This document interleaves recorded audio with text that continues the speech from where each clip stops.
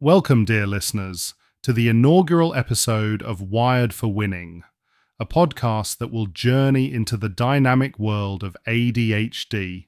I'm George Nursey, an entrepreneur with a background in the technology industry, personal coaching, and recent author. My work has taken me to over 50 countries around the world, exposed me to cultures, people, and places that remain close to me today. I have a passion for solving problems and helping people.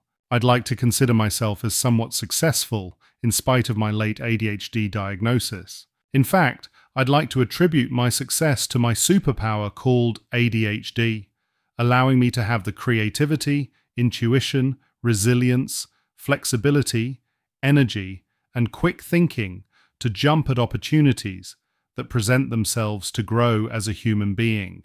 I'm so grateful for my ADHD and would never wish to be rid of it.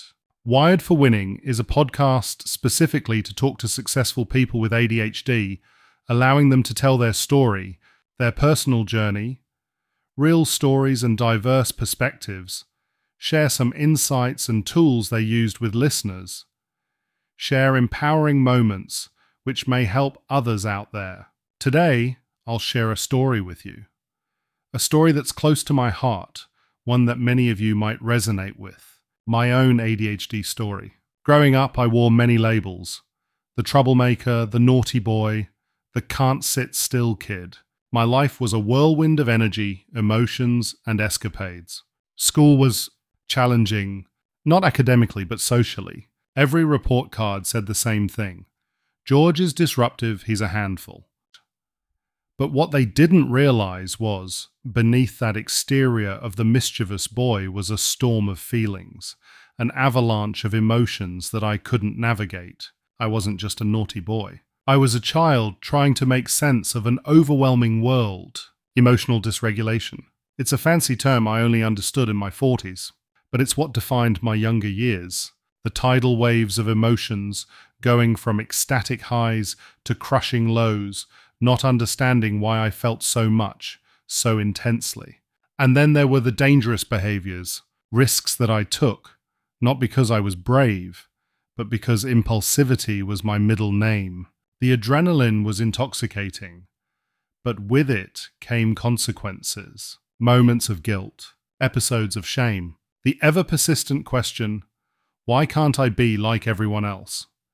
But here's the thing about ADHD.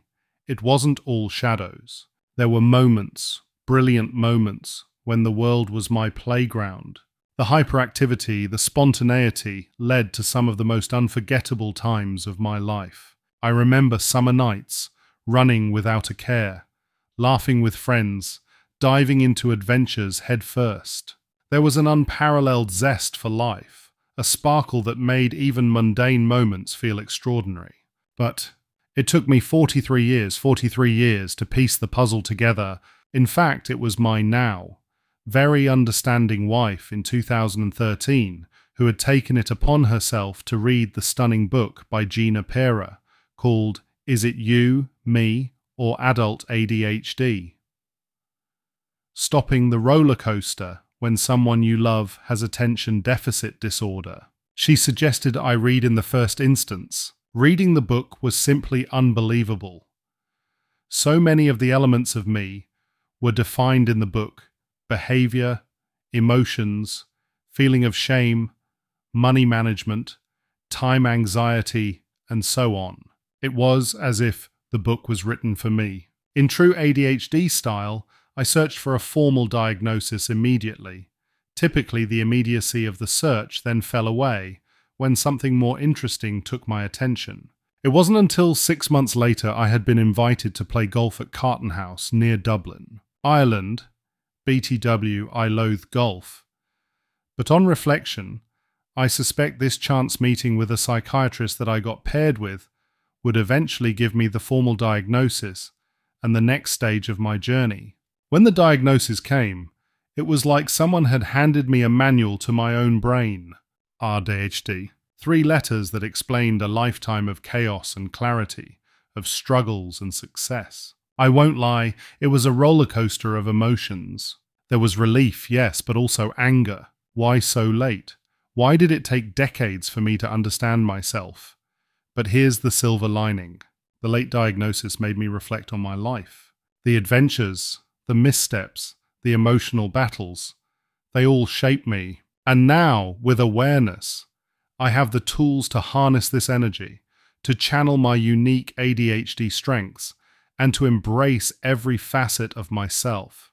My story is one of countless out there. It's a blend of tears, laughter, struggles, and victories. And that's why Wired for Winning exists. It's a platform for us, the ADHD community, to share, to connect, to grow together. So, if my story resonated with you, if it reminded you of your own journey, or that of a loved one, I invite you to come, share it with us. Let's celebrate our unique wiring, our ADHD superpowers, because together we're unstoppable.